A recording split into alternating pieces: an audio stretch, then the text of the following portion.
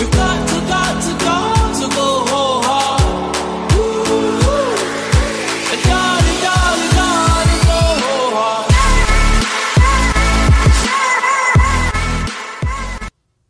Hey guys, welcome back to Fearless as Fuck, the podcast. I'm your host, Christina Lauren. We are still on this kick of playing podcast roulette with my podcast here at the studio and inviting some other podcast hosts on that I do not know and probably have nothing in common with that I know of. So we invited another podcast host on today who's actually from another studio here in Las Vegas called Blue Wire. We have Nick Diaz. Welcome. Thank you for having me. Excited to have you here. I was telling Amber not too long ago that I got really nervous inviting people on who I hadn't talked to before. But then I've been having these really interesting conversations because I feel like getting on a podcast is almost like I don't know, you're meeting someone and interviewing them for the first time and you're finding out stuff that you may have never talked about before. You're finding out interesting facts and like you learn something new every single time. And that's something that I've always loved about podcasting. So I'm really excited to hear kind of about your history and how you got into everything. So tell us, since I don't know either, tell us a little bit about yourself and how you wound up in Vegas. I know you just moved here. Yeah, born and raised New Yorker. I'm from Queens originally. I moved out to Vegas in September. Okay. I've been podcasting since 2015. My show, Veterans Minimum, has been around since 2015. And just been like grinding and building it out through the years. And then I partnered up with Blue Wire. It's a podcast network. And I'm self-taught. Like I dropped out of college. And it's a lot easier to tell people that now because I've kind of turned it into something positive as opposed to when I was trying to figure things out. It was like, I don't know if I should be leading conversations with that. But now it's like a badge of honor for me. So I learned how to edit, video work, audio work, the whole nine.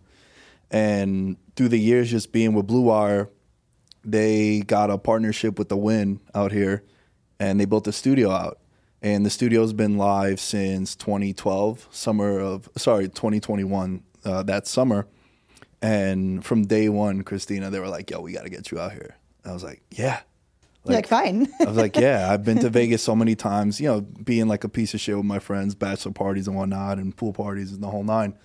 And every time I would come out here, I'm like, yo, there's something here for me. And my friends are like, dude, it's 4 a.m. You're hammered. We don't want to hear about that right now. And I was like, yo, there's something about the city. And my content is predominantly sports betting. And there's like the capital. It's like the hub. Right? Exactly, yeah. So they would just put out the bait and then nothing would happen, like for months. And then a whole year went by and I started working with Will Blackman, a former NFL player, on this sports betting show for The Win. And through that, they got to hear me and see my work. And then they flew us out here a couple times to shoot content out the studio. And then it just got to a point where my boss now, Jeremiah, he just pulls me aside. He's like, dude, we got to get you here. I'm like, man, I've been hearing about this for months. And I was kind of being shitty to him because they just put out the bait so many times and then nothing will happen, right? So I didn't want to get my hopes up. I like to say I'm under promise, over deliver. That's always the best. Yeah, right? Like low expectations and then you could deliver. So September 1st, I moved here. August 16th, I had no idea I was moving. That's not a lot of time to making like a huge decision to move cross country either. Yeah. I mean, it's exciting when you know that there's something calling you to do it, but that's a big ass move. Exactly. Yeah. And it was so sudden. Like immediately, the first person I called weren't even my parents. It was my landlord. I was like, hey, man, I got to get out this lease. This is why. I wouldn't leave if it was to move somewhere else locally. Like I'm going cross country. Right. And yeah, I had to ask like my parents for money. I just went to a bachelor party in July. I went to 2 in like 3 weeks. So I spent way more money than I wanted to, but I had no idea I was leaving. Yeah. So like my parents helped me, my grandparents helped me. A buddy of mine just like Venmo'd me money. He's like, yo, that's awesome. Yeah, I didn't even ask him. We just went out to dinner before I left and I was just telling him like, yo, it's crazy. So much money, you know, moving shit and whatnot. And then I just woke up the next morning. He's like, yo, I know it's for a good cause. I've paid him back, so it's also easier to talk about it. Yeah. But it was just cool because like I didn't ask him, but he was just like, yo, I know you're going there for a purpose. It's not just a vacation or, you know, like you're actually going there for work. And it's been the best decision I think I've made in a very, very long time. That's awesome. And it's always hard, like what you said, when you're going through something and you don't really can't see the light at the end of the tunnel, but like you have this feeling that it's going to be something. It's a lot harder to ask for support when you don't have the tangible evidence of how successful it's going to be. I've struggled with that so many times in my life, even like currently, like even when I started this podcast, I'm like, I see it. Like, I see what it's supposed to be. I see the message. I see who it's going to help. I see what it's going to do for my business and for my brand and everything. But when someone had asked me, like, well, what is Fearless? In the beginning, I would feel my whole energy just kind of shrink a little bit because it was hard for me to articulate it. But the bigger and more successful you see something get, it's easier to be like, okay, well, this is what I'm doing. But when somebody asks you, like, well, is it lucrative? Are you making a lot of money? You instantly kind of like also kind of shrink back down, and that you shouldn't do that, but it's really hard to avoid. I think that's just how people are. Yeah. Right. And I love that you bring that up because I hear myself in what you were just saying now too. Because in the beginning, everything always starts off the same, right? Like in the beginning, it's, yo, I'm starting this new thing, right? And then immediately, like my dad is like off the boat Greek. My parents are Greek. My mom is born and raised in the U.S. My dad is like off the boat. He came here when he was like 22 years old. So when you meet him, you can tell right away, you're like, you're not American. We can tell, right? And he's self-employed. We have a coffee truck in the city. So I was working the coffee truck, like breakfast sandwiches and whatnot. And I was working with my dad, and I like dropped out of college with like 24 credits to go because I wanted to create content. And yeah, I was making no money. Like I'm talking about 6 months into me creating content. But there was something about it. Like people gravitated to me. They liked I was always the sports betting guy growing up. Like I always knew about the betting stuff. And if you ask my dad what it means to be happy and successful, he just points to his pockets. My dad is like, bottom line, how much money are you making? So when I would stay home on a Friday night and I'm 27 years old because I got to edit some video or I got to record some content, he couldn't put it in his mind how that's possible. But now it's like, you eventually get to a point where people see it, like they see the results, right? So when they see the results, it's an easier sell to them. Yeah. And it shouldn't be the case, but it also is, right? Like I've always said how my parents are they talk shit to my face. Like always, my whole life. So when I would hear from other people, it never bothers me. You're like, I'm so used to I'm like, this. yo, my parents have been trashing me my whole life since I was 5. When I was like shitty, like, yo, when I was like 26, I just remember telling my mom something. I just gotten out of like, not a relationship, but I was just talking to someone for a couple months and like nothing happened. And my mom just like straight up, I don't know if it was like that time of the month for her or whatever it might have been, but she was just like, yo, honestly, why would a girl want to date you? Oh my God. You're like, thanks, Mom. She's like, why? You're staying at home. You have nothing to bring to the table. Like you're better than this. It was like one of those things. But you know what? That's actually, at the same time, as harsh as that is, that's also good that she's lighting the fire underneath your ass, because those mothers, women or men, who are like, oh, honey, you're just good the way you are. Don't change anything, and just kind of coddle. Yeah. Are you ever going to change? Well, that's also why I think there's a lot of problems going on in the world right now because of that. There's a great, I'm not going to come off as a reader because I am definitely not one. But my favorite book ever is The Coddling of the American Mind. And they talk about that, how like it coincides with mental health and depression and suicides. That coincides with the growth of social media.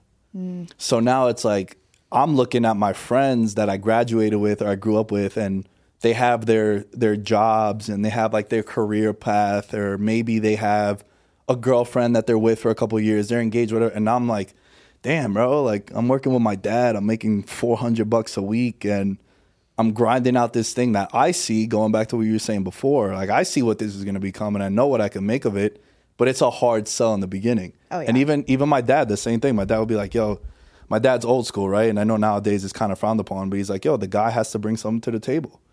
He's like, I never want you to go and meet a girl, and when you go and meet the dad at like a barbecue, he's like, oh, so what do you do? He's like, it's important, dude. Think about me. Like if you were a girl and she brought a guy home and he brought nothing to the table, I'd be like, yo, don't be with him. Yeah.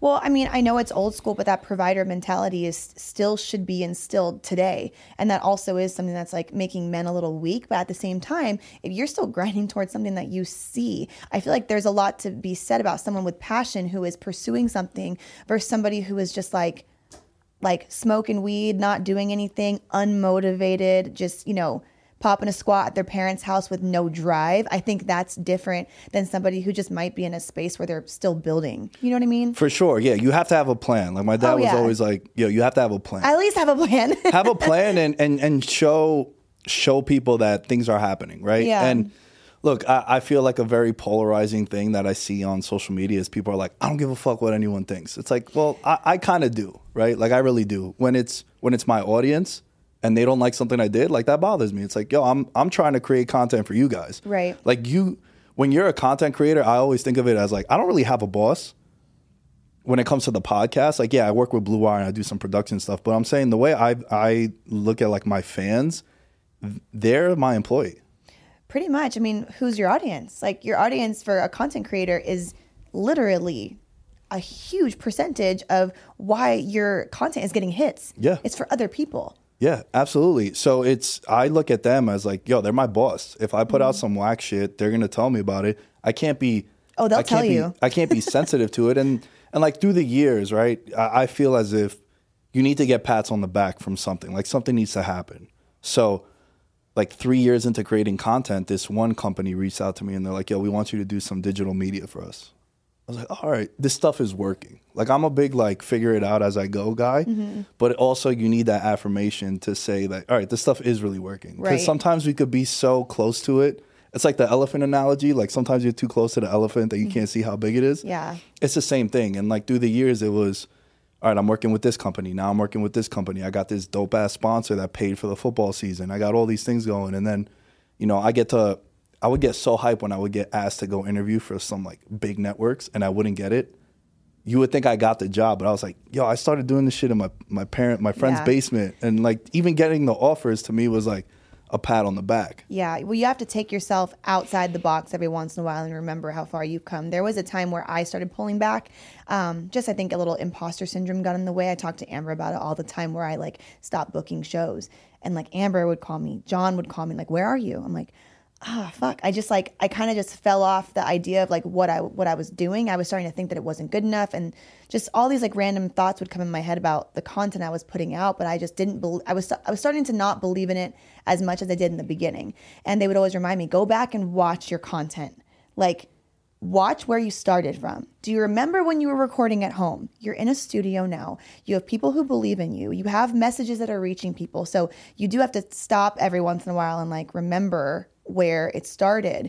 And if that's the pat on the back you need to give yourself, then that's what you need to give yourself before you're getting paid. Because for me, I wasn't getting paid I still to this day, like it's very, very little sponsorships, but I believe in it enough to know that it will get there, but you need to keep going to get those things. But the only person that's going to push you to get there is yourself at that point. So you need to take a second and like remember like, hey, you were doing this, like good fucking job. Like you need to be your own hype person for a while, especially in the entrepreneurial space. Yeah, I say like you have to be your own cosign. Like don't yeah. go looking for other people to co-sign it. Like you have to be. And when it comes to imposter syndrome, I feel as people that suffer from that is because of other people. Dive in a little deeper to how you. So like I don't that. feel like I have imposter syndrome. Like I don't go around telling people that I'm the man. Like I think that's incredibly corny. And you see a lot of content nowadays. It was also funny. Seems a little like not very genuine. Yeah, it's like arrogant too, right? Yeah. So I was telling you before we started recording, I got to be very selective on like the shows that I go on, especially some of the shows out of here. They're very like women gotta be. Don't get me started. Yeah, right. So like I find all that stuff like I call it all era corny. Mm-hmm. Like if you put them in like the 60s and the 30s in 2060, like they'd still be corny. And I think all that content is really cringe and corny to me. So when it comes to like imposter syndrome, to circle back, that I think is all your perception from other people. Mm-hmm. And like I don't go around telling people that like, yo, I have the best show, I have the best this, I'm the best in doing that. But I do, however, when people ask me how I feel about my content, I have to speak up for myself. Right. I have to be my own advocate. cosign. That's how I got every opportunity that I've been given. Because when I first started working with The Win, they asked if they knew anyone that could like produce a sports betting show and be a co-host. And they were like picking my brain to it. It ended up being a test. They wanted me to speak up for it. But at the time, I was like, yo, I hate to be that guy. But I was like, I'm that guy. It's for me. this. Yeah, it's me. And they're like, elaborate. I was like, yo, I don't think there's anyone better than me when it comes to this stuff. And I was like, I'm only talking to you this way because you asked me how I feel about my content. Right. So when someone asks me, like, how do you feel about your content? I'll tell them, yo, I think I'm the best at this specific thing. Yeah, but you do have to believe in yourself so much that you don't get rattled. And I think you're right when it comes to imposter syndrome. It's your absorption of like how people are projecting onto you potentially, if that makes sense. Like, because now when I'm thinking about it, anytime I've ever doubted myself, it was potentially because of something that I heard about myself from someone else. It was never because of what I told myself I was, because I always told myself that I can do this, that if I can't do it, I'll learn how to do it. So I know that I can do whatever I set my mind to, but it was just any outside noise that possibly came in that would make me doubt myself. And like you said, it came from outside. Like, it didn't come from anything internal.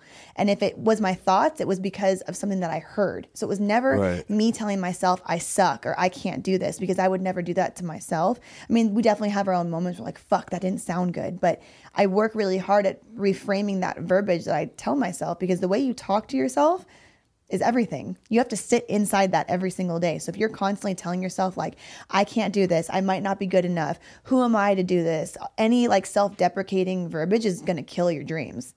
For sure. But I think if you look at anyone that is successful or has, you know, like when I look at people in the sports media space, a lot of them were just like me. It's just that now they're in the game for 25 something years, 20, 25 years.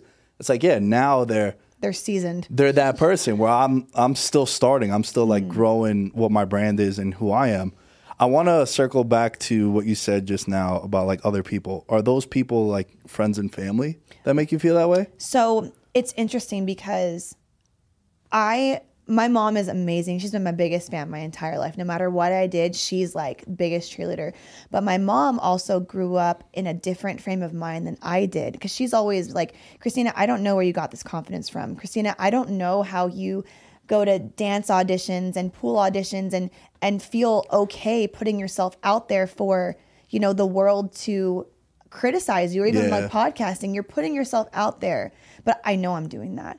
But she didn't have that confidence growing up, so she always wondered. So I say that to say this, like when I go to do something, her first reactions will normally be like, well, what if they do this to you? Or like, what if they say something bad? Or, you know, it's a lot of like the glass half empty sometimes, versus being like, well, I don't know what could happen. Her first instinct is to be fear-based.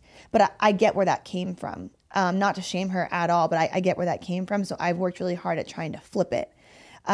So she never makes me feel like I can't do something, but it's more of like she's a worrywart, you know, like she gets really nervous. She's a mom. She's my mom. Yeah. She never wants to see anyone bad talking about me. She doesn't want to hear me cry. She doesn't want me to get my heart broken or my hopes up. I get that. So that's a little different, but my family grew up really supportive. So I never had that from like parents. My mom always was like, you can do anything. But I've been on social media for a while, and I had a really tough time for a little bit when my following was growing. And I took things to heart when I would hear people say things about me or comment about me, because I'm a fitness competitor. My body is up for critique all of the time, which is fine. I get it. But, you know, when you hear negative things about you over and over and over again, it's like being in a toxic relationship. You hear bad things about you. Sometimes you start to believe it, or you start to wonder things about yourself. So I had to really work on myself and my self-confidence for a while, and I don't regret it. And I'm glad I went through some tough times, because it actually really taught me a lot about myself, and it taught me self-love. Bad relationships taught me self-love. Every single negative thing I've ever been through has taught me to be the person that's sitting here today. So I think it was part of the process, because now, like, yeah, every once in a while, a comment might like jab me in my side and be like, fuck, like that hurt. I'm human.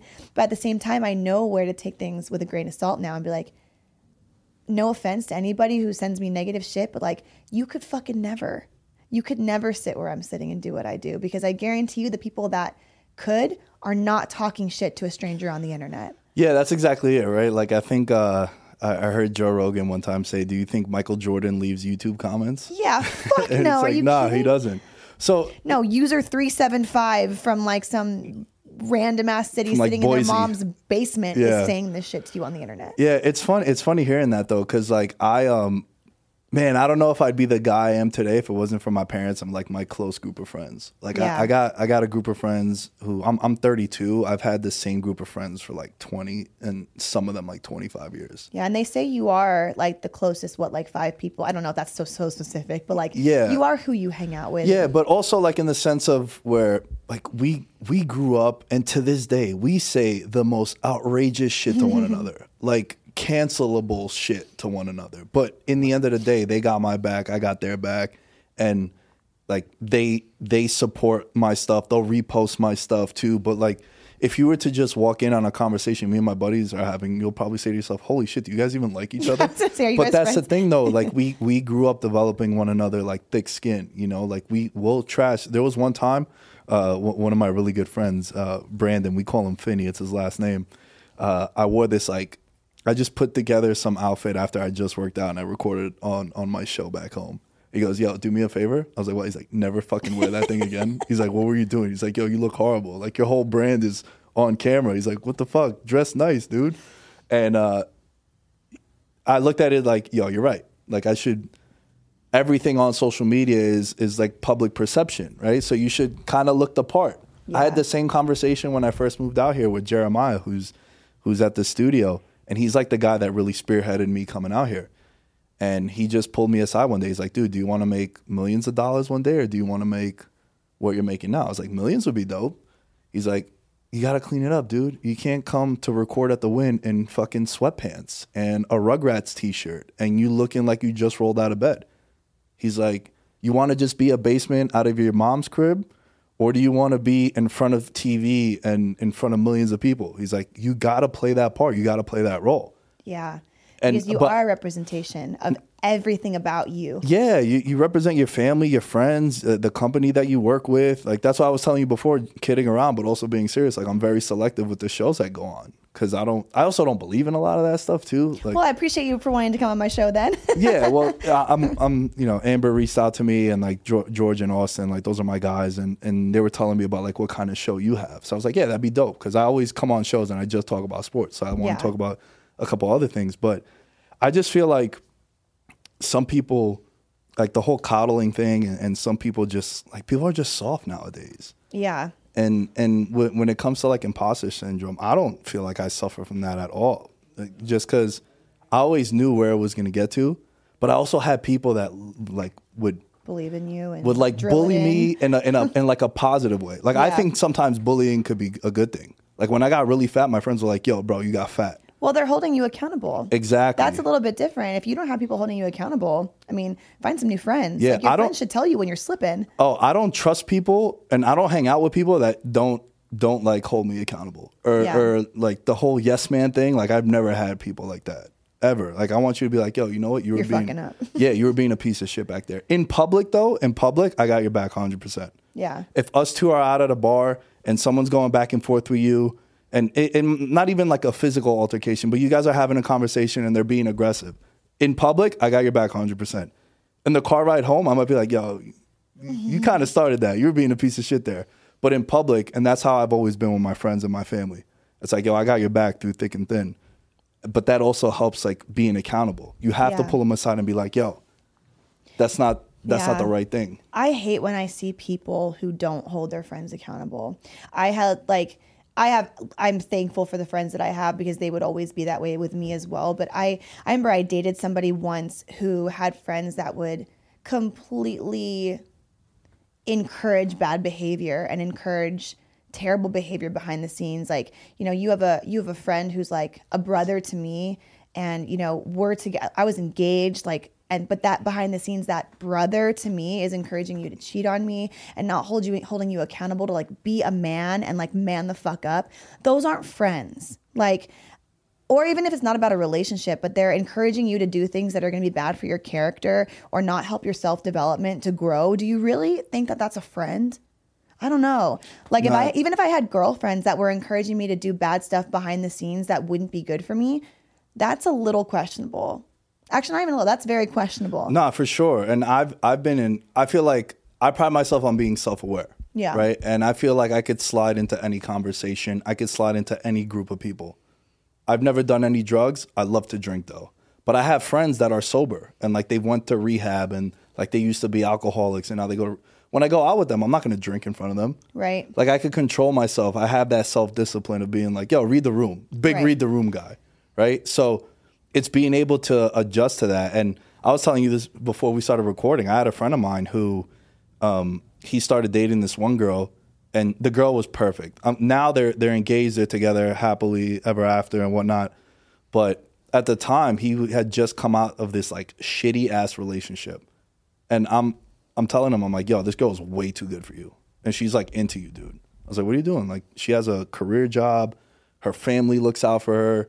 She has to be home at like 11 o'clock and she's 26. Like, her parents are that strict. Like, you don't really get that. And especially how he is, right? Like, he's someone who, he's also very Italian and cultured. I was like, yo, it kind of coincides. Like, this is what you're looking for. And then he'd be like, yo, let's go out and like get girls. I was like, no, dude, you have her. Like, I'm telling you, this isn't your thing. This is what you got to do.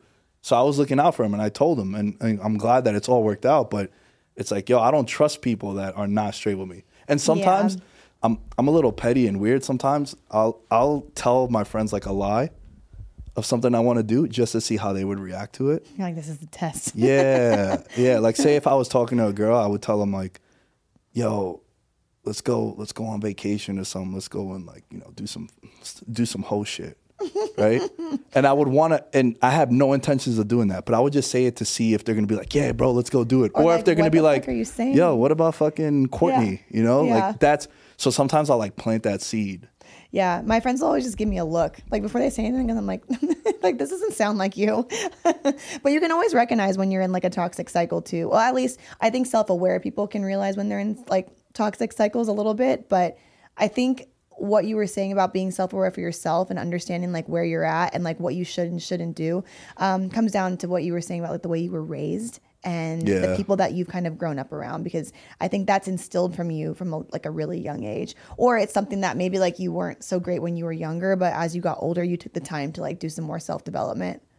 No, absolutely. I mean, look, I'm not going to come off as someone that was like star spangled awesome my entire well, life. no one's like perfect. Yeah. And I've always, my intentions have always been to do right by people. Yeah. Have I done some whack shit to others like growing up and like maybe I didn't call that girl back that I should have, or maybe I ghosted, whatever it might be?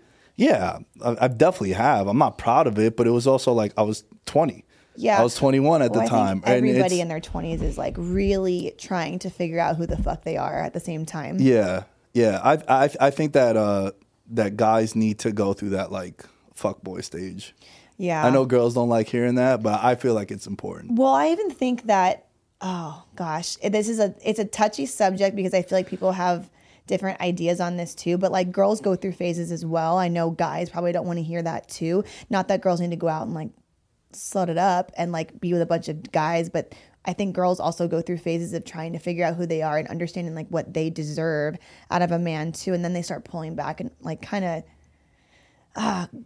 coming into their own to holding themselves more accountable for not dealing with just like toxic bullshit at the same time. But I think for guys even more, you guys have a lot more to get out of your systems than women do. And that obviously tends to happen in like your 20s up. I mean, maybe even longer. I don't know. I feel like guys aren't really ready to get rid of that for a longer amount of time. I could be wrong. Maybe it's Vegas, but I feel like it's, I don't know. I feel like it's taking longer and longer for guys to get out of that stage and be ready to be like, okay, I'm ready to man the fuck up now. Yeah. Well, so here's a thing. And this was a talking point I wanted to bring up with you to hear a woman's perspective, because I don't really do shows like this. Right. Yeah. So I think I never look at something as everything is a case by case to me. It's never like a stereotype. I could agree. You know, like it's never like I don't black and white. Yeah, it's never like all girls that work in the nightclubs are pieces of shit, or like bottle girls who can never be with one, right? Like no, I think it's a case by case. Like just because this person is this, and it doesn't mean that person is, right? Like, a big issue that I have, and I'll never be able to understand it because I don't do it. Like, I've had my heart broken many times. I've had people lie to me. I've been in toxic relationships, but like, if I start dating someone, I don't bring that stuff into a new one. Like, I start with a blank slate with everybody. Yeah. When I first meet someone, they have 100% of my trust. From there, it's like, you can only fuck it up. Yeah. Right? So I don't get why people do that. I think the only reason, they shouldn't. I don't like if you're like knowingly being like, well, you know what, I got fucked up, so I'm not going to trust you and you're going to have to earn my trust. That's kind of fucked up. However, I understand having trauma, but it is your job as the person who has trauma to heal that trauma so you don't bleed it on to the next person that you're with. Like, yes, triggers can come up. Yes, you can be reminded of being like, fuck, I got really hurt in the past. I'm really scared. But that's also your job to just articulate that to your partner so that they understand what you went through. But that partner isn't deserving of you projecting all of that shit that you've been through on them. So I think there's a fine line between goes back to being self-aware. I'm very aware that I've had some really bad shit happen to me in my past. Have I bled it on to people I dated right afterwards? Absolutely. But it was way too fucking soon for me to get involved with somebody. But that's on me. Like, I have to be aware enough to be like, I am not ready because I have to deal with this first. But I will say everybody I dated, not that there's been that many, like the two people I've dated in the last almost 4 years now, since that toxic relationship, they're not responsible for what happened to me. And I completely trust them to not cheat on me. And if they're going to cheat on me or do some fucked up shit like what I've been through in the past, that wasn't because of something that happened to me. That was because that was their own free will and their decision to do that. And they can exit my life. But I don't sit there and worry in those relationships that they're going to cheat on me because I have no idea if they're going to. And that has nothing to do with what I've been through. If that makes sense. Nah, it totally does. It's fascinating because I see this happen often where it's like, yo, it's not my fault that fucking Kyle was a piece of shit to you. It's funny. I always think of Kyle as like that one name right away. Now I got two buddies. Fucking Kyle. I got two buddies that I trained jiu-jitsu with and their name are Kyle and they're the nicest kids ever. And I told them the story. I was like, yo, you're the running joke. Like every piece of shit guy I know, his name is Kyle. So, but it's like, it's not fair to you. And I can never understand it because like, and it's not for me to understand because like you said, everyone handles things differently and trauma differently. But I don't know, man. I feel like it's so unfair. It's so unfair to the next person because that has nothing to do with them. Yeah, but I think it really goes down into how that person with the trauma is dealing with it. Because if I got into a relationship now, I would obviously at some point tell them what I've been through in the past. So they're aware. But that is no reflection on who they are. But it took me a while to understand that. I had to go to therapy. I had to do energy work. I had to do a lot of healing and self-development to understand that like what happened to me doesn't define who I am for one. And it also doesn't mean that I can't trust anybody else. Like if you hear a woman or a guy saying, you know what, I just don't trust anybody. Like I'll never trust anyone again.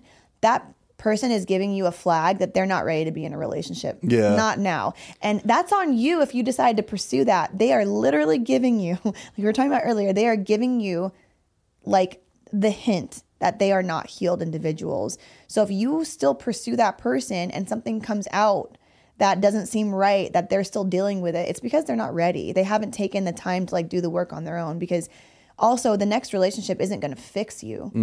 And I had to learn that. Like I remember there was somebody I got involved with almost right away after I had left a really toxic relationship. And not that I expected it, but I think subconsciously I was like, oh my God, this person's going to fix this for me. This person's going to take care of me and heal this, which they did. They were very soft and sweet in a way where they like tended to my post-traumatic stress, honestly. But that helped because I was like, okay, a guy can take care of me. A guy won't abuse me. A guy can be a protector. And that got better, but all the internal stuff, it was still there. And so that was up to me to deal with. And I knew I would never be able to have a healthy relationship with someone again until I came to terms with what was going on internally. But that takes a very self-aware person to like understand that. Yeah, and I don't think that time heals all, right? Yeah. I just think we learn how to deal with it better. How to manage. Yeah. Like I heard this one dude, he was talking about like when his dad passed away, his dad killed himself. And it was right around the same time where like one of my really good friends, the first guy that introduced me to jiu-jitsu, he ended up taking his life. And he said something that resonated with me. And I'm like, dude, you know what? That's the answer. And he was saying how, you know, that trauma of his dad passing away and like my buddy passing away, it's never going to go away. We just learn how to deal with it. And that's a way to combat the trauma.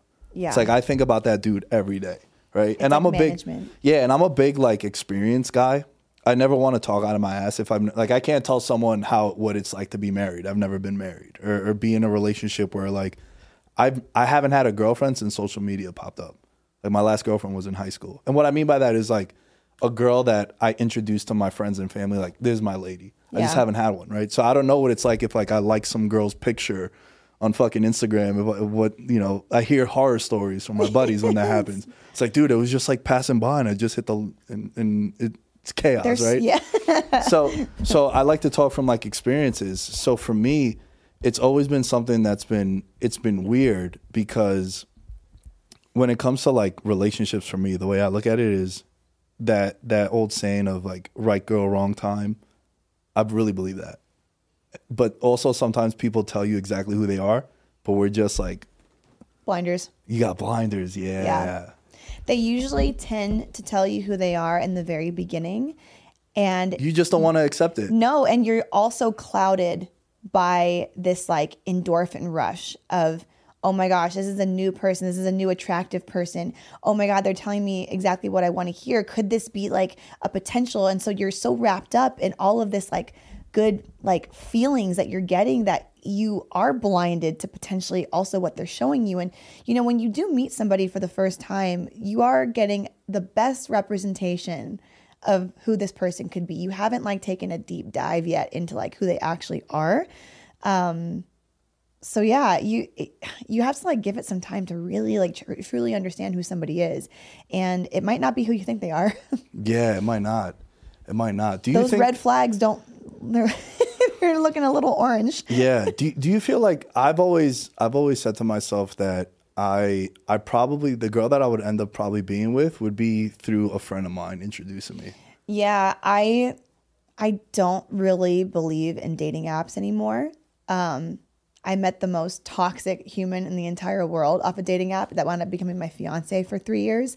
And yes, maybe that like, it goes back to what you said, like, well, don't let one person ruin it for you for everything. Cause I know plenty of people who have met over dating apps. But for me, it's just my opinion. I think that the person who like you're best suited for, you will meet organically. Like you're going to meet through doing things you're passionate about, or you're going to meet through somebody knowing somebody being like, oh my gosh, I think you guys might be like a good match because I know you and I know them, and might set That's it what up. I mean. Or Yeah, just like yeah. it's just going to happen in a more fluid way than you being on an app for 2 hours just fucking swiping and using like 0.3 seconds of your what's the word I'm looking for?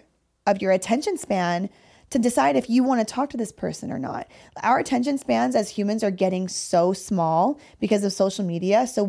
And everything is so disposable. You can pick up your phone right now and probably find someone to go out with. I was coming home from work one time with my dad, and I was on my phone, and I was on either Bumble or Tinder. It definitely wasn't like Hinge, because Hinge is like you can like scroll through more. It's a little bit. I feel like Hinge is the one that I would go to. That's the one that I got on when I first like came out to Vegas. I went on one date. I thought it was gonna be dope. It was dope, and then like the red flags were popping up. Like the girl would take mad long to text me back, but then we would always hang out. And then I was like, what the hell? And then it just kind of like died Fizzled out. off, Kinda. yeah. Yeah. But so I'm in the car and I'm just like swiping. And my dad's like, what is that? I was like, yo, it's this like new thing. It's like these apps where, you know, I can find someone to go out with on the weekend or whatever it might be. He's like, man, your generation's in trouble. Yeah, it's weird because it's so normal now. Yeah. You know, I don't like it. I don't like it at all. But also, you know, with social media being the way it is, with just Instagram in general, like a lot of us work from home, a lot of us work from social media, and that is a way that you can kind of like see who someone is. But at the same time, social media can be such a facade. It can be such a fucking facade. I love that you bring this up because on my show, I don't really have set questions that I ask people. Yeah. I'm a very vibe and like Same. energy guy. I feed off that. Yeah, I have an idea of what I would talk to you about. One of like the core questions that I like asking people is, what's your relationship with social media? Because mine is, it's like a yin yang. Yeah. So what is your... In what way would you say that though? It's everything that I've had happen to me in my life has been because of social media, from like a professional standpoint and a career standpoint, but it also sucks. I feel like I'm the same way because I wouldn't be here unless it was for my social media. That's what I'm saying too. And this, I don't know if like a lot of people listening know, but like I didn't have a social media presence when I met my ex-fiance back in 2018, and he had a huge social media presence. Not the greatest. Like there was a lot of like bad stuff that was about him online. I just didn't know or understand that at the time because I met him on Bumble. I didn't know the backstory. I didn't know if what was real, but there was a lot of rumors about him like conning people and like, you know, just doing some bad shady shit. But long story short. Damn, you matched with the Tinder swindler? Oh my God. My friends and I joke so hard because I feel like this was a smaller, different kind of version of this person. That's great. I mean, it's not great for what happened to you, but we can, you know what, I can laugh now. Yeah. And I will say that like, it's funny because like I get to the point now where I'm like, did this person even love me? Does this person even want to be with me? Or was I like a pawn? But anyway, regardless, we were both in the fitness industry and he encouraged me to compete. He encouraged me to have a voice on social media because he's like, you're really inspiring. And so thank you to my ex, but I started doing like little Monday motivation, like 60-second videos back when that's all you could post. And I started practicing talking on social media and I started posting my fitness journey and people started following along and being inspired. And I started having more of an organic following because the women would see me and be like, oh, I like her. Mm. And so I started doing that and my following started growing and growing and growing. And then him and I obviously had a presence together. So it helped me get on social media. And, you know, being in that environment taught me how to show up on social media. I was not an entrepreneur. I didn't know how to run a business. I was a hairstylist and running my own business, but not social media was like not a thing. So I wound up in a position that grew and grew and grew. And I just took all I can in that led me to understanding how to monetize social media and how to have a brand.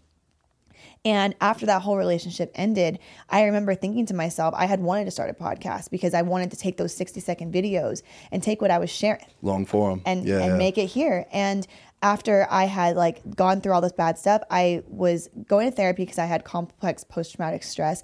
I didn't know how to speak. Like I really was like really shy. I was going through a lot and I moved out and wound up moving into an apartment complex that had a podcast studio. And I was like, this is really random. So I used it to practice and I would just record stuff. I wouldn't even post it. I would just record it and practice and practice and practice. And then one day a studio podcaster from here found me in the gym and was like, I want to interview you. And I decided after a while I'd come in and that's when I met the owner here and he heard my story and he's like, you really need to post the videos.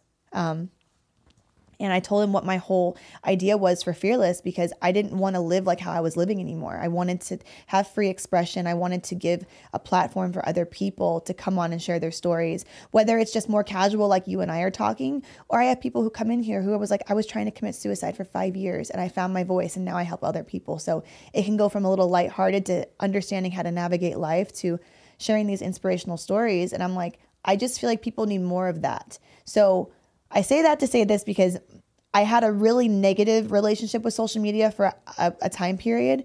And now I see it as a way to reach more people to help. But I also have to monitor the way that I'm using social media. Like the percentage of creation versus consuming needs to be completely like...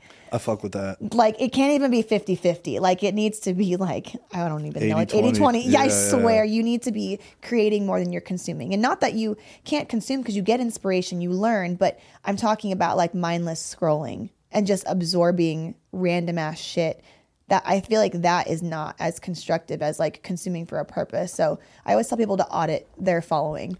Like completely audit the list of people you're following. I can't tell you. It happened to me recently within like the last month or two.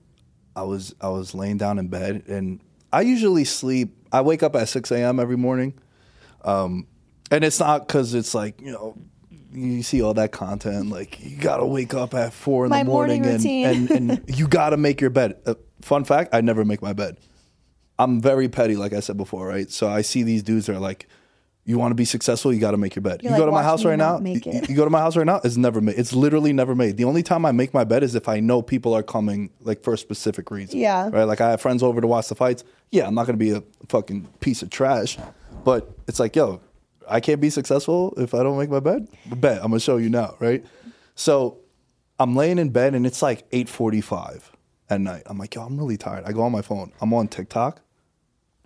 Down the rabbit hole you go. And then it's like 11:30. I was like, what the hell just happened? So the consumption thing that you were talking about, I love that. Yeah, well, and think about too, like we were talking about earlier about how our attention span's getting so short, like it's quick. Why do you think the videos that do well are like under 15 seconds? Yeah. It's because people like they can't keep their watch time for a certain amount of things. I didn't know for a while, but it wasn't just the algorithm wasn't just about getting like an exponential amount of likes or comments. It was the average watch time on your video that was recirculating it. And it made me think, 'cause I'm like, okay, if a video is a minute long, how many people are going to watch that full minute? Like you really have to capture them within that first 7 seconds because we can't fucking sit still. So if we're laying in bed trying to get to sleep and we're just scrolling, like what is that doing to our brains? Same thing with social media. Same thing with like dating apps. Like how we don't even take the time to actually sit and like look and understand. We're just so quick with it. It's instant gratification. Yeah. And it's why recently I had this conversation also with a buddy of mine. He was like, dude, I'm so happy for you, everything that you've done. Like, it's dope to see this happen overnight. I was like, overnight? You're like, this is not overnight. I was like, yo, that's the worst thing you've ever told me. Overnight? I was like 6 years ago when I was editing a video for 12 people to see. That wasn't overnight. Nights that I wasn't going out partying and shit. That wasn't overnight. This is me, like, for years. Now you're seeing it, and you're like, oh, yo, this is dope. You're at the Wynn. You're doing this. You're going to Visa. You're going to all these places. Like, nah, man, don't disrespect me with that. Don't say this overnight stuff. But I love adversity. I hate people that have never been through something. Yeah. Like, I feel, it's going to sound shitty, but I've also been through it. Like, I like people with some baggage. I like people with some, like, yeah, you know what? It sucks that you got your heart broken and, like, everything that happened to you, but it builds character. Yeah. Because the softest people I know have never been through anything. And the moment something happens, it's like the end of the world. It's like, bro, you're going to be fine. You're going to be fine. And then going back to the self-awareness, I had a buddy of mine recently got let go by his job, and he's like, can you believe they let me go? I was like, dude, can you believe? I could tell you 8 reasons right now why you got let go. It's like, it's not a surprise. Yeah. It's like, I would have fired you also. Like, you're not doing anything. Like, you're not contributing. I always feel like you got to become such an undeniable asset to whether a company or a product, whatever it might be, that it's a very difficult decision for you to be let go. Yeah. Like, my podcast isn't as big. It's not big in the sense of where, like, I can only live off the money that the podcast is generating. I'm very grateful for it, and I'm grateful for the Patreon, and I do bring in some good money for the podcast, but that's not enough for me to just live off of. Right. Ideally, best case scenario, I'm doing a show 5 days a week, live streaming it the whole 9, and like that's my income. But until then, I have to do the audio work. I got to do the video work. I got to be the studio technician at the studio. I got to do all these other things. But I love that though. Yeah. Because I call it like that's the dream supply. Like the dream is to do what I just told you now, what I would love to do. But it's like, but you can't skip all that other stuff. Yeah, and I have no problem with putting in work. But see, that's the difference though. And I think the people who want to skip all of that are the people who never actually get to where they want to go because they forget that like that's part of the journey. Like you don't get to skip that part. And it's important because you have a foundation there. Like going back to what we were talking about before, like with experiences, right? And you are like what you grew up from. My dad I've never been on a family vacation with my parents. Mm-hmm. My mom's a teacher. My dad is self-employed. Like my dad, theoretically, he could take off all of June and come visit me out here. But then you know who's not going to make money all of June? My dad. Yeah. Right? So it's a gift and a curse. You're your own boss, but also you got to grind. So like, that freedom comes later. It comes way later. And sometimes, like in my dad's case, it might not come at all. Like my main goal, I always put a hashtag like jobs not done, quoting Kobe Bryant once said that. But like for me, jobs going to be done when like I pay my parents' crib. Yeah. When I pay that, I'll be like, yo, I'm good now. Yeah. Because I've never, like money to me, my dad always told me how, he's like, I wish I was like you when it comes to money. Like I don't care about money at all. I love the freedom that it provides for me. But you're not attached to I'm not like, I need to make this amount or I'm going to be miserable. It's like, nah, man, like this is all dope. I don't want to say I'm on borrowed time, but for someone that dropped out of college and like I learned how to do all this stuff on my own, like, you won't hear me complain about shit when it comes to anything. Yeah. I just can't, because I feel like I'd be doing a disservice to people like my dad or other people that got it worse. You are. And I actually think that there's a really like toxic thing right now too about men thinking that like you can't be considered like a high value man if you. I hate fucking using this term. I hate all this content. It like I literally just felt my whole body just fucking tense Yeah, up. I saw you tense up. But you know, one of the big stigmas is like unless you're a top 10% earner in this country, you're not a high value man. According to Right. This is right. It's to what? Like to who is saying this? Like I think my dad's a high valued man. He don't make six figures. Like him and my mom have been together for 36 years. okay, and this is great that you're saying this because this is my argument when I'm presented with this from specific people because I'm like, you are discrediting the men of this country who actually might not be in that top 10%, but are actually a better person than you might be. Yeah. And you know what? Let's be realistic. There are a lot of women out there that are like, I'm only going to date somebody if they have this much money and this and this and this. But I also think that demographic of women is very toxic. So Also, might be in the minority here. I have no problem with women being like that at all.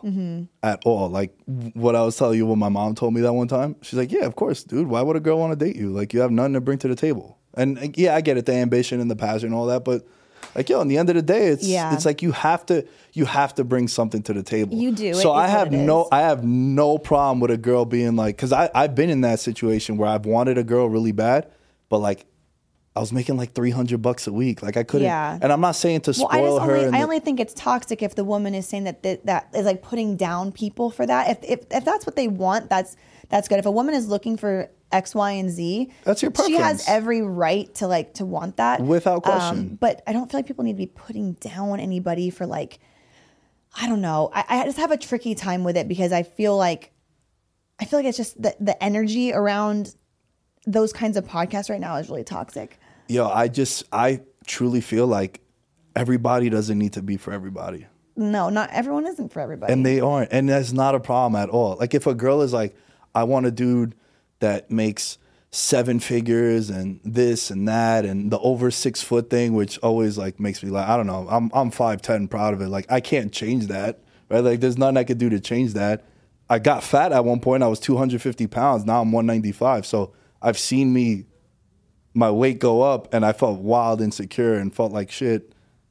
Now it's not the case, but I've never been 6'8" and now I'm 5'10". You know what I mean? So like I can't relate to that, but it's like this idea when I see guys that like get so beat up about it and they're like, you want a guy that is in the 0.35% and all this shit. I'm like, dude, first of all, who hurt you? It's not that deep, man. I've been hurt too, but I love women. Like my favorite person in the planet is a woman. It's my mom. Like you'll be fine, you know? But that's what the content space is now. Like that little demo is very popular, but it's also very controversial and controversy sells.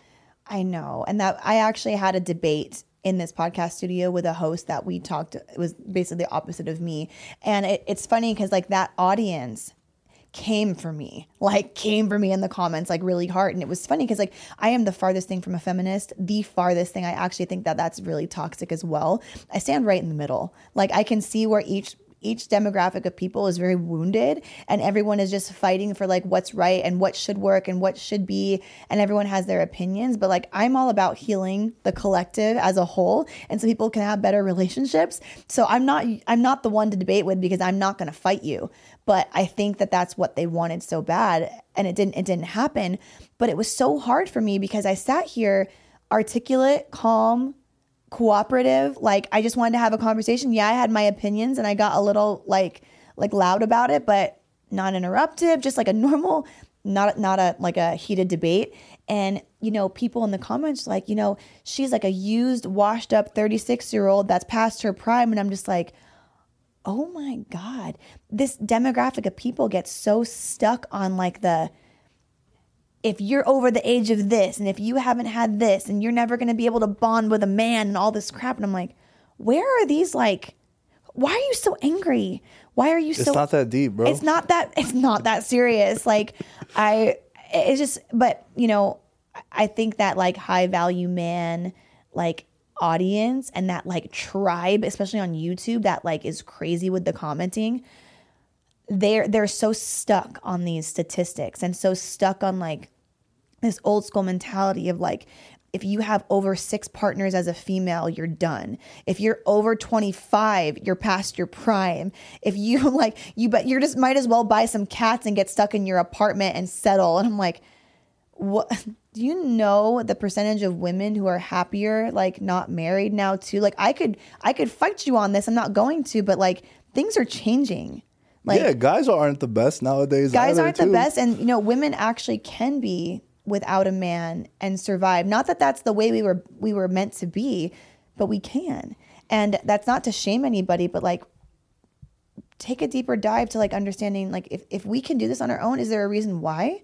Because maybe that the container for that safe, protective, like old school mentality that you're talking about isn't being provided. So like I like having those conversations with someone who wants to have a conversation, but the aggressive, like fresh and fits and all of that shit, I can't fuck with. Like, I won't even have a conversation with them because, or not them, but like anybody that wants to have that because it's so aggressive and it's so demeaning that I've kind of shut down that, like, that genre of topics from even, you know, being a part of my podcast because I don't even want to have the conversation. Yeah, it's weird because nowadays you can't even have dialogue. It has to be A or B. Yeah. Like you say, you're in the middle. I'm in the middle with pretty much everything across the board. Yeah, I don't think you'll ever meet anyone that the moment politics comes up, their brain shuts off quicker. I'm out, like out the fucking door. Lights are on, but no one is home, right? But you can't even have a discussion anymore. Like people just interrupt. Now it's just like, it's a gotcha moment. Like I feel like everything is a gotcha, you know? It's like, oh, do you know how many women over 35 are single, right? And if you give me an answer, I'll be like, no, it's actually 12.68. It's like, dude, you're a loser, dude. Like it's really not that deep. That content is all cringe to me. I made a mistake one time. I liked the Andrew Tate video because he talked about like the difference between motivation and discipline. Well, he's got some great content too. Well, the one that I liked was he was talking about, because I feel like I've always been very disciplined. That's why I like martial arts and I like jiu-jitsu now. And I work out every day. Fun fact, I fucking hate working out. I hate it, but I also remember when I got really fat, so I was like, I don't want to look like that again, right? So he talked about the difference between motivation and discipline. I was like, yo, I fuck with that. That's dope. It's like, yeah, you got to do something every day, not because you feel awesome, because you don't feel awesome. There's times when I go and I record and I don't feel good. When a guest bails on me, it makes me miserable. I hate it, but I still got to go and get shit done. I'm a big get shit done guy. But that's the discipline coming in because one can't survive without the other. Right. So I like that video, and then my whole algorithm is like fucking, it's fresh and fit. It's Michael Sartain and all these number guys, and they're using these big words. I was like, bro, I have a high school education. You got to dumb it down for me. I don't even know what you're talking about. It's out of control. But I also, like, look, I know we're being silly. I think everyone, just let people do their own thing. Yeah. Let people live. Let people live. If you're not doing any whack analyzing. shit. Yeah, man. Like, yo, it's really not that deep. There's so much shit going on in the world. And like, I have my mind on so many different things that I really care about. Like the last thing I'm going to do is worry about like what other people should be doing. You have your own preferences. It's totally fine. Yeah. As long as you're not doing anything illegal that could like hurt someone or harming, yo, by all means, whatever you're into, you're into. Yeah. And I mean, it is cool because I love podcast culture. Like I've learned so much from being in this studio and being in the environment and interviewing people. I feel like I've gotten smarter. I've gotten more cultured just having conversations. And I can't wait for the day that I can be interviewing people who I've like even looked up to that I never would think would sit in a chair with me because I can see that. And that's the goal, right? Is just to continue learning more and doing 1% better each day. And I think everyone should be striving for that. I just get caught up in the very gossipy podcast because I don't feel like they don't add anything. They don't add any value to my life. Yeah. Like it's the same thing with like trash television. Like, yeah, sure, I'll get caught up watching a show that doesn't provide anything but entertainment to me. Sure, that we're human, but at the same time, I have to be very careful. You have to be careful about the content you're consuming, going back to all of that kind of stuff. So I'd rather have something I can sit down and share experiences with for other people to understand that maybe they're not alone and we all experience same things. And if you're in a low place, it doesn't have to be there forever. And all the highlight reels you see on social media of someone being successful, you didn't see, like you said, you didn't see us recording in our basements. You didn't see us, not knowing if this was going to be where it was and doing all of the fucking stupid little shit to get here. It wasn't all of a sudden one day successful. All of a sudden one day I just didn't show up here. There was stuff behind it. So I like people coming on here to tell those stories so more people can get inspired. That's the kind of content I want to see. So I'm trying to push more of it out there, and hopefully that that energy just circulates back. So I try not to get too wrapped up in the, fresh and fits. No, for sure. And I also feel as if sometimes I'll get messages from people and they'll be like, dude, I love what you're doing. I want to do that. I'm like, you could. Yeah. I was like, I'm not doing anything like impressive. I just work really hard. I'm very passionate about the things that I talk about. Christina, I do like the same 5 things every day. And that's my entire life, and I wouldn't change it for anything. I create content. I work out. I do jiu-jitsu. I play video games. And that's really it. That's like all I do. But I genuinely enjoy it. And I think that's another reason why I'm becoming more successful, because like the passion seeps through the microphone. And I just feel when people ask me for advice about like content creating, I'm like, number one, just get started. I know it sounds super cliche. Messy action. Yeah, you mentioned something just now about how like you would love to interview someone that you look up to. Like, yo, just ask. Yeah. You'd be surprised if you just ask how easy it could be. And especially when you have something where now it's a little easier for me because like I'm at the Win, right? So anytime I ask someone to come on the show, they don't really say no. Have they rescheduled? Yeah, like shit happens, life happens. I am pretty stubborn though. Like I give you 2 strikes, not even 3. If I ask you to come on the show and like something happens, you got to reschedule because, pull the curtain back. I know you said that you had some issues with your dog this morning and like you came in a little bit late. If you were to come on my show and you're like, hey, I got to reschedule, no problem, cool, life happens. Yeah. Don't hate you. If you do it a second time, I'm never asking you to come back. I'm that same way with my clients, even my hair clients. I've fired clients because I just no, nothing personal. I can't. I hate wasting people's time and having my time wasted. Yeah. It's probably the only thing that you'll get a reaction out of me. I've been in 2 situations with the opposite sex in the sense where I told the girl, I was like, I don't think anything's going to happen. And we didn't hook up. We didn't do anything like that. We went on a couple dates. Nothing happened. Fast forward a couple of years later, she was like, thank you so much. She's like, you have no idea how much that meant to me, that you didn't just like waste my time. And then on the flip side, recently I had someone tell me that. They're like, yo, I don't see this going anywhere. She's like, I'm very busy. I don't want you to keep asking. I'm very persistent. That's so much better than just like dodging things. You know Absolutely. what I mean? I'd rather you be like, yo, I don't see anything with you. And it happened recently. I'm very persistent. It's a gift and a curse of mine. With my content, with my whole life, I'm very persistent. And then another reason why I've been single all this time is because like I have no issue with sending 4 or 5 texts in a row. No problem. Like I'd rather hear, look, man, I know my flaws, right? I know it's a flaw, but I'd rather like hear back from you instead of like speculating. And the girl was just like, yo, I think it's just bad timing. I got all these trips planned. I got all these things going on and I don't want to commit to someone. I was like, yo, dope. Don't hate you. Thanks Don't for dislike. letting me know. Thank you for letting me know. Did it suck? Yeah. Do I still like think about it every now and then? Yeah, sure. But like, it's not like fuck that bitch. Like it's not that. It doesn't at all. need to be that serious. It doesn't, and it's not that serious. And that's a thing. That's what I think is a big problem with a lot of people. Yeah. Well, I also think that comes down to what you were saying is we've gotten really soft as a society, and people get their feelings hurt really easily, or they avoid what they think would be confrontation when in reality it's just upfront honesty. Yeah. And I think that's really tough for some people. But that's also what you said before. It's the upbringing. Like I have friends, like I said, that they're fucking hard on me, but it comes from a place of care. And through the years, you'll figure out where, man, if you're always saying something negative to me, like, all right, now I think you're just being mean. Like I'm making some notes now. Yeah. Like every time you want to critique me, it's always negative, right? Like, all right, bet. I'm making note of that, Just Christina. gotta make a note. Yeah. But now, fucking my one friend Josh, he was the one that was like, yo, bro, you're a good looking kid. You're 25. Why are you 250 pounds? Like, fucking get it together, bro. Just like, holding you accountable. you're not 65 where you're like, all right, I've been married, I got kids, like, whatever. I'm going to enjoy this. Yeah, you're pushing yourself closer to the grave really quick. Yeah. You don't need to do that. Yeah. He's like, yo, bro, get it together, you know? And like, has there been times where he's hit me up and he's like, yo, I didn't like that pod that you did? I'm like, why? And then he gave me legit reasons. Yeah. And again, the self-aware thing, like, I'll record something. I'll be like, damn, I didn't sound good there.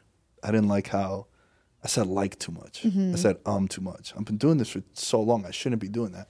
And then when my friends would give me that same feedback, I'm like, all right, we're seeing the same things. Yeah, you're like, I'm going to make a note. You're holding me accountable. Yeah. You know what I mean? And I think that's another reason why I don't think I'm soft, because I had those people on top of me like my whole life. Even to this day, like my dad, when I first moved out here, the first time, because you were saying how you had, like, your mom was very supportive.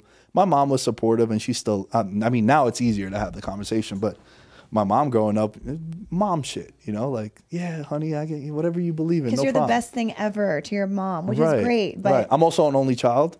oh, even more. Like Yeah, you are yeah, the yeah. gold. You are the golden star. All the blame, all the glory is what I like Yeah. to say. But also they raised me in the sense where, like, yo, we're going to be hard on you. You're not just going to get everything that you wanted. They've told me no thousands of times. I've had to earn everything. Like, I never was really spoiled. It was like, yo, you want this new PlayStation? I bet you need to bring me 90s for a whole semester. You brought me 85. Sorry, dude, you can't have it. Yeah, but see, even that, like, not giving in because it was so close is what builds you. Yeah. And that's what people get now. Like what you were saying, if somebody who didn't grow up getting that, like, that critique from their friends and their family, and someone said something mean to them or not, or like even a constructive criticism that was a little harsh, they would take that so personal and be like, oh my God, I can't believe they said that to me. Or like, do they really think I'm bad? Or like, why would they say that? Like, no, like, just your boss or your friend or your client or whoever it is gave you some constructive criticism to help you. It's not personal. It's not an attack, but you might take it like that if you didn't grow up Exactly. with that environment. Exactly. And also, you need to iron out those people too. Like I was saying Yeah. before, if every time I tell Christina how I feel about something, you're always like slandering me, it's like, all right, there got to be something there more. You're not Yeah. really looking out for my best interest. But if I come to you with a problem or you give me some feedback, sometimes it's positive, sometimes it's negative. That's how it should be. Yeah, it should never be 100% positive I'm like, all yo, the time. again, I don't trust people that agree with me on everything. I was like, you agree with me on everything? Like, that's crazy also. Like, Yeah. You can't. I can't have those people around me. Yeah. Well, I appreciate you sharing all of that. I feel like those are really awesome notes for people to take. But before we wrap this up, is there any advice you'd give to anybody that's like looking to start podcasting or kind of like going after their goals and kind of like maybe in the same footsteps you are? Oof. If you're willing to pursue something, but in the back of your mind have an idea that it might not happen, as long as you're cool with that journey, go for it. Like, it might not happen. I don't know if I'll ever get to a point where, like, I can have my show 5 days a week and doing all this and making millions of dollars, whatever it might be. I don't know. But my main goal and everything, the thing that, like, drives me, the purpose, is my birthday's in March. March 11th, 1991. March 11th, 2031, I'll be 40, right? I want to be able to have accomplished so much that I'd be able to retire. That's a good goal. And I just want to call my accountant and be like, hey, man, if I wanted to retire right now, could I? I'm not going to retire, but I want him to just say yes.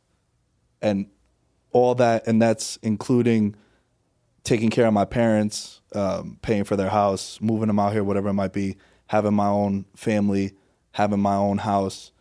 I just want to get to that point where, like, the journey of it, I don't know if it's going to happen, which is like the advice that I'm saying. I don't know if that's going to happen, but that's what's driving me to it. It's like, Yeah. I just want to be like, yo, I could retire right now and be chilling.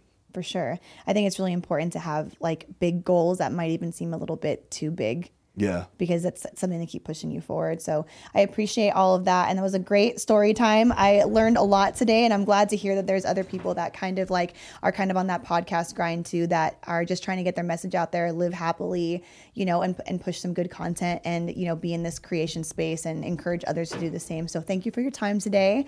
My pleasure. And we'll leave his information below. Again, he's over at Blue Wire. Remind me oh my gosh, it is blank in your podcast. Veterans Minimum. Veterans Minimum. Blue Wire is at the Wynn Hotel here in Las Vegas. And again, we're coming to you from Sticky Paws Studio. So if you guys ever have any questions, feel free to hit any of us up here at Sticky Paws, and we'll see you next time.